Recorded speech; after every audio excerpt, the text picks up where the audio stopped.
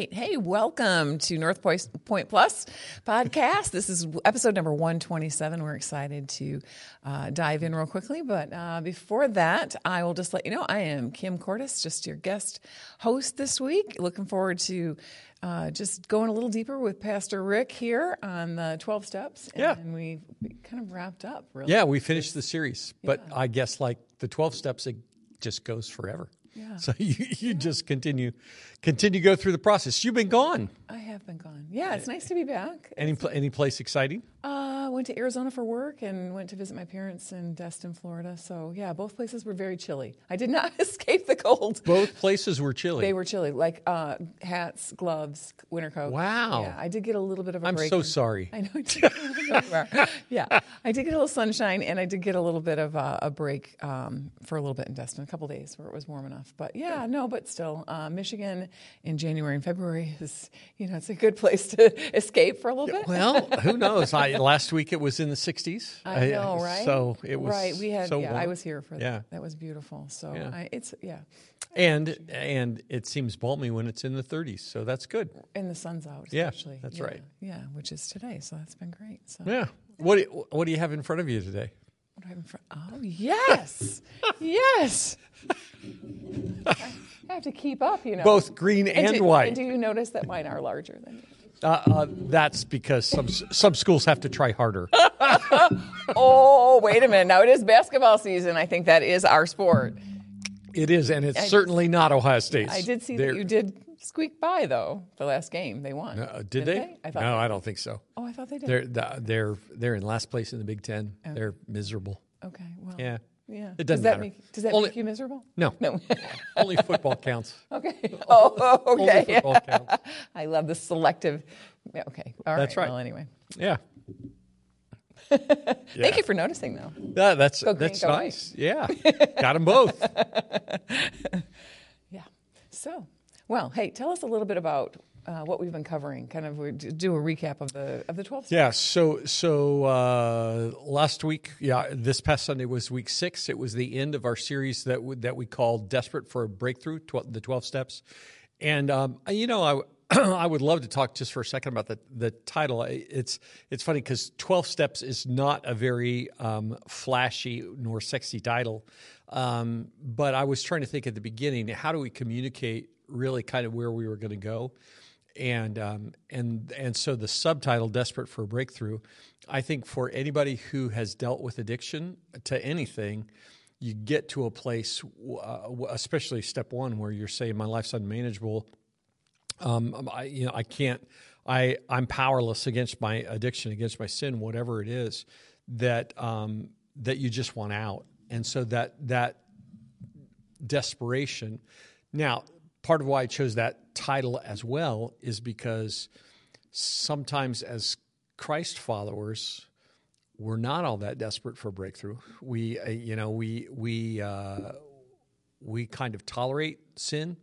We play with it. We allow it to just be a part of our life and think, it's not that bad. Mm-hmm. And so part of why I chose that title was because I want us to have this sense of, no, we need to recognize that the stakes are really high and that we can't just tolerate the stuff that's destroying us. So that's kind of where we were. So we had been through steps 1 through 9. I'm not going to go ahead and repeat those.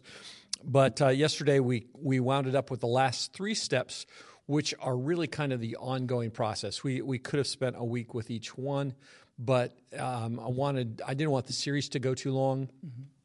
And I think that there is this sense that you say, okay, after you've come through step 8 and 9, where you make a list of who you need to make amends to, and you start that process, then what's it look like? And it really is, I think steps 10, 11, and 12 capture what it's like for us as followers of Jesus to live out our salvation with fear and trembling. It's what we go through on a daily basis to just check and make sure that we're in the right kind of fellowship, the right kind of communion with God.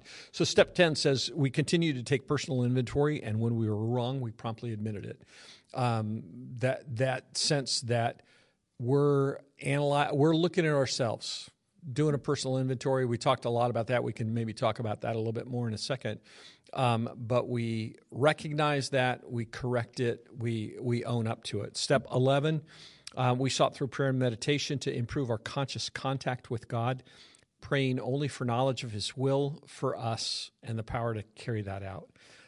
So it really is about fostering that relationship with God, with Jesus, and centering on what God wants, not what we want, and then living that out. And then step 12 is, having had a spiritual awakening as the result of these steps, we try to carry this message to others and practice these principles in all of our affairs. So it really is recognizing what God has done for us, helping other people experience that same kind of freedom, that same kind of recovery, that same kind of relief. So that's kind of the end, which basically means that you're living in recovery all your life. I started the series just kind of talking about.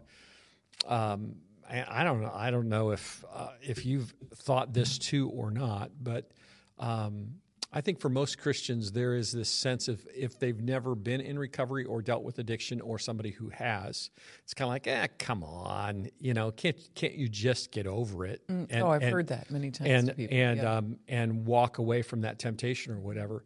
And the reality is, if it were that easy, we could do it with sin too, and we don't. So, yeah, that's kind of the big recap. Yeah, it is interesting. I think it's always easier to look at somebody else and think they're the ones that have the problem, but right. It's harder to look inside, right? And I appreciated the 12 steps, I think, is definitely something everyone can recognize, right? We understand what that process is, and I loved how you tied that into our continual sanctification process, right? It is a continual striving, and also, even if someone's not necessarily addicted, but you need to wrestle with, do I have a sin problem, though, that essentially you could call that an addiction that they're not aware of, right? That they've swept under the rug. Yeah. I do think, and I've talked about this in several messages, but I think the terminology that we use, I think it's really helpful to think about our spiritual health in the context of the 12 steps, because there are things that we don't want to say about ourselves. We don't want to say, I'm an addict. I don't want to say, my life is unmanageable. I need it restored to sanity. What I'm doing is insane. We don't like to say that because we think, I'm a good person. I've got a strong will. I can do this. I can conquer that, whatever it is. And I think that there's something that's really helpful when we recognize that we are powerless apart from the Holy Spirit to deal with sin in our lives, and that our lives are probably much more of a wreck than we recognize without Jesus. Yeah, and there's a humbleness too. Yeah. And I'm sure that it's not always just that pride and not wanting to admit it, but sometimes it's also that if I admit it, then I might cause someone else to stumble, or you know what I mean? Yeah. If they see me as a strong Christian and yet I'm struggling with this. So I like the scriptures that you included to help us too, and then the confessing the sins to one another. That is a healthy process. Obviously you choose wisely who you confess those sins to. Yep. A man wouldn't necessarily confess to another woman outside of his marriage, right? That would be a bad thing. Yes, right. Yeah. So you're wise about how you do that, but you have accountability in your life and confess. Yeah, and I think that just recognizing that has to be a person that you trust and that is trustworthy. It's not the kind of thing that you necessarily stand on the street corner and air your dirty laundry, but there is something that's really healthy in saying, no, I don't have it all together. And what's funny is we think that if we communicate that we don't have it together, that will be a negative to people who don't know Jesus. And in reality, I think it's just the opposite. Most people who are not followers of Jesus don't have any trouble recognizing hypocrisy. You say this, but you do that. Right. What's that about? And it's a much more authentic and a much more real and just being a real person to say, I know I mess up. I know I don't have it all together, and I'm just trying. because that's what they're trying to do too. Yeah. But the difference is, again, having the Holy Spirit to help walk with you through the process. Yeah, very helpful. Well, thanks for that overview. We did have a few questions. Yeah. So let's just dive right in here. So would character defect and sinful nature be defined as the same thing? That's a great question. You know what's funny is whenever the host asks a question, I always say, that's a really great question. Because they are really, really good questions. I spent some time yesterday talking about the terminology character defect or defective character that's there in step 7, I think 6, 7 is in there. We don't like to say we have a defective character, that there's a character defect in our lives. I do think Scripture is absolutely plain that we have a sin nature, that we have a bent towards sin from the time that we're born because of Adam and Eve's sin. That's a part of who we are. It doesn't take any time at all before you have a little life that is entrusted to you that you recognize that sinful nature, because that little person begins to say no or mine or whatever, or to justify, and you go through that process. That's a part of who we are.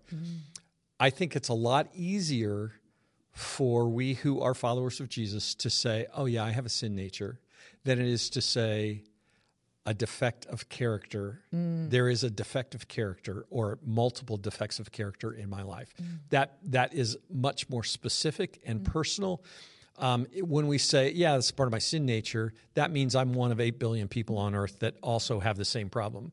If I start talking about the defects in my character, it's very, very personal, and we don't like it. I said yesterday that's painful. It's funny because sometimes I wonder, am I too vulnerable when I speak, or not vulnerable enough? But this series has been painful for me to do the prep work, because when you start talking about doing an inventory and you think about, okay, how do I communicate that? Daggone, I need to do that too, and that's not fun. Because you begin to look. It's just so easy to go day by day and to not think big picture. Yeah. So I think that when we talk about defective character, that it's much more personal than just talking about your sin nature. Yeah, I agree. Appreciate that take on that as well. Well, the next question. Mm-hmm. So not sure that this person got your point with the pieces of paper. I think you had 12 pieces of paper, and you kind of once. Would you kind of help flesh out what you were? The imagery that I wanted to communicate, and I didn't know if it would work or not, if you could tell. One of the big picture things I think about the 12 steps that I've learned through this series is they really are micro steps. When you look at the differences between steps 2 and 3, steps 4 and 5, steps 6 and 7, steps 8 and 9, they're just little tiny steps, but they're really important. So if you start and say, my life's become unmanageable, my sin, my addiction, I don't have any control, I need help. I can't do it on my own. That's an easy place to start. The next step is just a little one to say, maybe there's something that can help me. And then step 3 is to say, I think I'm going to ask that person, that thing, to help me, whether that's God, higher power, whatever it is. It's not just recognizing that you need help and that there is someone who can help. It's asking for that help. Step 4, when you do that searching and fearless inventory of what's in your life, that's a big step. But then asking God to correct those defects of character that are there, that's a big deal. I'm not as good on step 6 and 7, just recalling the wording of them, but step 6 is recognizing that that God can help, and then 7, asking him to help. Step 8, it's just a tiny step but it's a big step, but it's just the next step to say, my defects of character have impacted other people. And so I've got to come to a place that I recognize what I've done, and a willingness to make amends, just a willingness to make amends. It's not just recognizing that I've hurt other people, being willing. Well, the distance between step 8 and 9 is tiny to say, yeah, I'm willing and I'm going to. The beauty, I think, of the 12 steps is that they are really small steps. But we tend to think in terms of, hey, when you hit bottom, when you crash and burn, just get well. Just stop it. It really is kind of that sense of, oh, you got a problem with drinking? Just stop. You got a problem with sin? You got a problem with porn? Just stop. And the beauty of the 12 steps is that it's tiny steps that get us from one end of the stage to the other. And that each one of those steps are hugely significant, but they're incremental, that ultimately we have to go through those things in order to experience transformation. Yeah. I've been studying and teaching a learning model for many years now, a couple decades. And part of that, once you recognize where you want to go, say you want to get healthy or whatever, and when you're setting your goals, to be sure that your goals are reasonable and incremental, because if not, when you try to go from A to Z all at once, your brain starts saying, I can't, because you fail. Right. And so therefore you keep reinforcing the fail. But if you make those incremental steps, you start to have that incremental success, which propels you to continue down that step. So I really appreciated the 12 steps that you were in the visual. A couple of years ago, I was at a training event for Global Leadership Summit. Craig Rochelle, who's the pastor at Life Church in Oklahoma City, church of 35 campuses or something like that, 100,000 people that are a part of their church. And somebody asked, how are you so disciplined? Because he's like in his 50s and his very fit. He's very fit. Yeah, his body looks like he's in his 20s or whatever. And they said, how are you so disciplined? And he said, that's a really funny question, because he said, I'm completely undisciplined. However, the key for me is brushing my teeth. And I'm sitting there thinking, what are you talking about? He said, when I get up in the morning, if I brush my teeth, I think, hey, I've brushed my teeth. I'm doing the right thing. He said, and that sets the stage for me to be able to have devotions with my wife. It sets the stage for me to be able to have prayer time by myself. It sets the stage for me to be able to do everything else that happens. He said, but if I get up and I'm kind of in another world and I don't brush my teeth and I wander out in the living room, he said the whole day's shot because I can't get back in control of my day because of that one decision. But if I brush my teeth, then I make the bed, then I'm kind of my wife. It's tiny steps. Tiny steps. Matter. Absolutely. And that decision to be self-disciplined, right? Otherwise, it's interesting. Okay. Well, the next question is: one of the 3 types of inventory that you mentioned more important or better than one of the others? So I talked about in step 10. It says we continue to take personal inventory. When we were wrong, we admitted it. I talked about 3 different kinds of inventory. Kind of a spot check that happens just as you go through the day, that you're all the time kind of aware of the choices that you make, how they impact yourself and others. A daily inventory that typically I think most people would do at the end of the day, to just kind of analyze the day and think through, okay, how did I do today? Was today better than yesterday, worse than yesterday? How'd that go? Or the thorough inventory.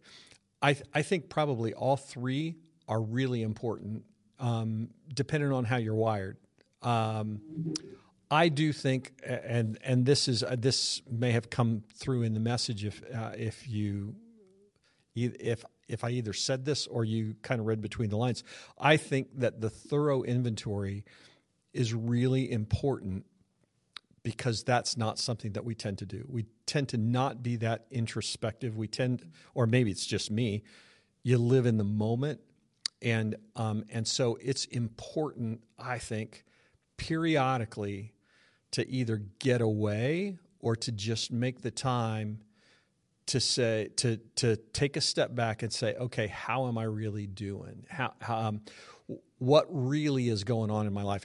And so from that aspect, I think the thorough inventory, there's tremendous benefit to that. And then if you go back to step 4, where you talk about doing a searching and fearless inventory of every aspect of your life. Step 8, when you're talking about really taking a look at everyone that you've hurt and being willing to make amends, that's a part of that thorough inventory that happens. And I think if we go back to Daniel when he was sharing his story in the message several weeks ago, he kind of said when people hit bottom, when they really get to steps 1, 2, and 3, that the only way they get there is by having some sense of how off course their life has become, and that ties into that thorough inventory. You don't typically think, "Oh man, my life is a wreck," if you're only looking at what's happened in the last 10 minutes.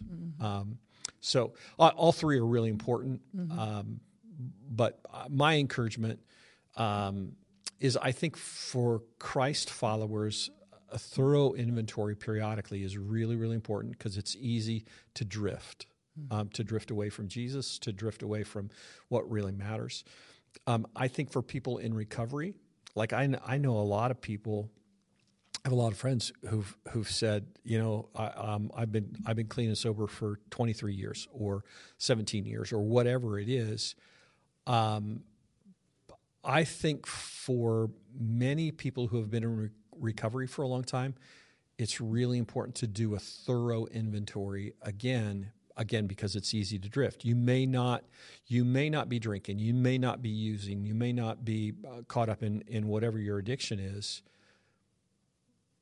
but you may have become complacent about the things that drove you to the addiction in the first place. So back to the dry drunk kind of thing. I was actually thinking of that. I know a couple of examples of people who've shared with me people in their lives that exhibit some negative characteristics. They're not drinking, but they're acting as, it's just as aggressive, or there's some issues there. Yeah. Sin issues, however we want to talk about, character defects that are not being addressed because the person is overlooking and saying, well, I'm not drinking. So again, same as the rest of us. We can, well, I'm not doing this, but I'm doing you this. justify, I'm not using, I'm not drinking, so everything must be good. When in reality, there's havoc in their life. Yeah. So good challenges, I think, for all of us. No matter what we're dealing with, right? There's something for all of us. And I'm glad this next question came up because I think this would be a good opportunity for you to kind of just clarify any potential confusion. But the question is, should we not pray for things that we care about? Because I think you were just, kind of talking about, well, we ask for the things that we want. And I think you were really, well, I'll let you go deeper. Go ahead. Well, you were really, I think, alluding to, are we always Holy Spirit led, asking what the Spirit wants us to, or are we asking for what we want? Maybe not necessarily what we need, right? Yeah. That's what you're getting at. And again, this process is the deepest I've ever done into the 12 steps. And I think that the wording that's in step 11, we sought through prayer and meditation to improve our conscious contact with God, praying only for knowledge of His will for us and the power to carry that out. That language just really challenged me, because if we pray only for knowledge of God's will, God, just show me what your will is, that's so different than the way most of us pray. Because when we pray, we ask for strength, we ask for courage, we ask for boldness, we ask for healing, we ask for comfort, we ask for peace, we ask for whatever. We ask for escape from difficult situations, when in reality, God's will may be very, much for us to stay in that discomfort so that we learn the stupid lesson that he's trying to teach us, rather than just him removing us from whatever that situation is. And so, let me just be clear. God cares about every aspect of our life, and he wants us to talk to him about that. But I think there is tremendous growth and maturity when we begin to say, God, you know what's going on.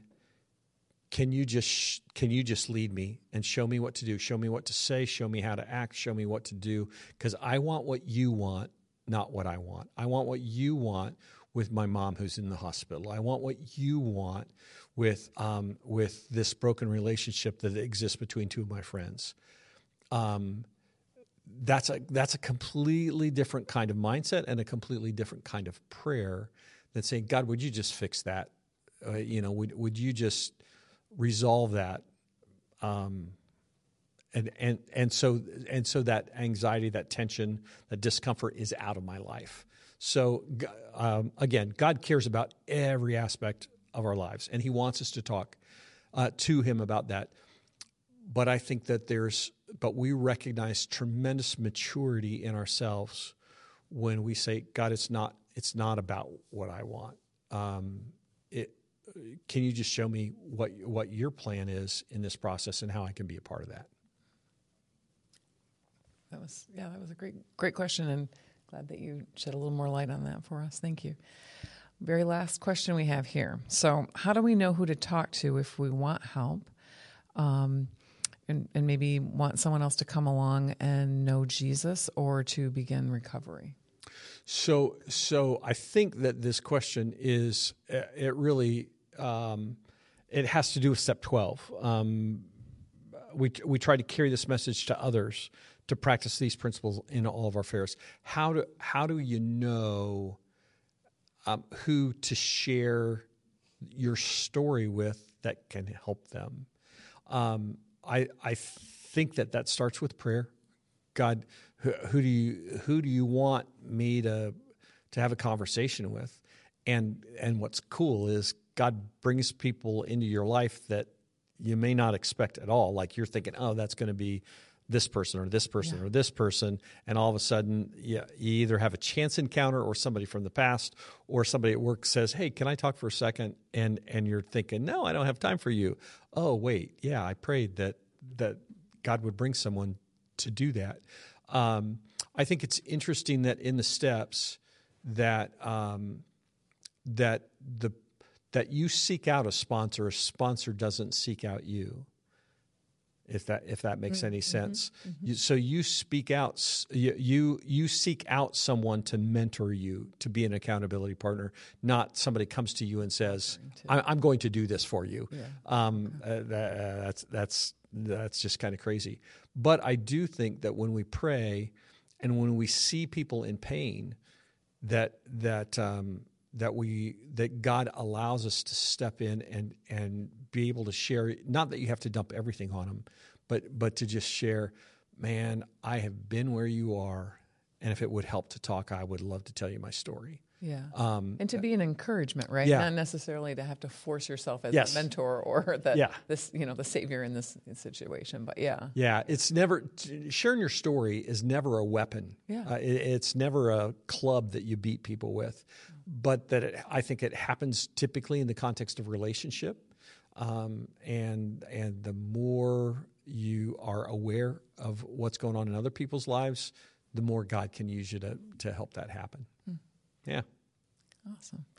Very good. Well, I think that is a wrap of episode 127. 127. Northpointe Plus podcast. So obviously, we just appreciate it. If you got something out of this, if you would like us on Facebook and I don't know. Share it. And share it appropriately. Or leave comment in the bottom. That'd be great. Yeah, we would love to hear what you it's fun. I think that this is cool. I don't know if anybody pays any attention to it, but about, I think percentage-wise, probably somewhere between 20 and 25% of the adults who come to Northpointe watch the podcast. Wow, that's which is really cool. Yeah. Yeah. I one know. out of every 4. Yeah. It creates great conversation in our life group, in my life group. And I don't think it's just because it's the life group I'm part of. I think people are listening in it, and it has them thinking about stuff in a good way. So shout out to the McKay life group, McKay Ruble life group. Go green. Go Bucks. That's a wrap.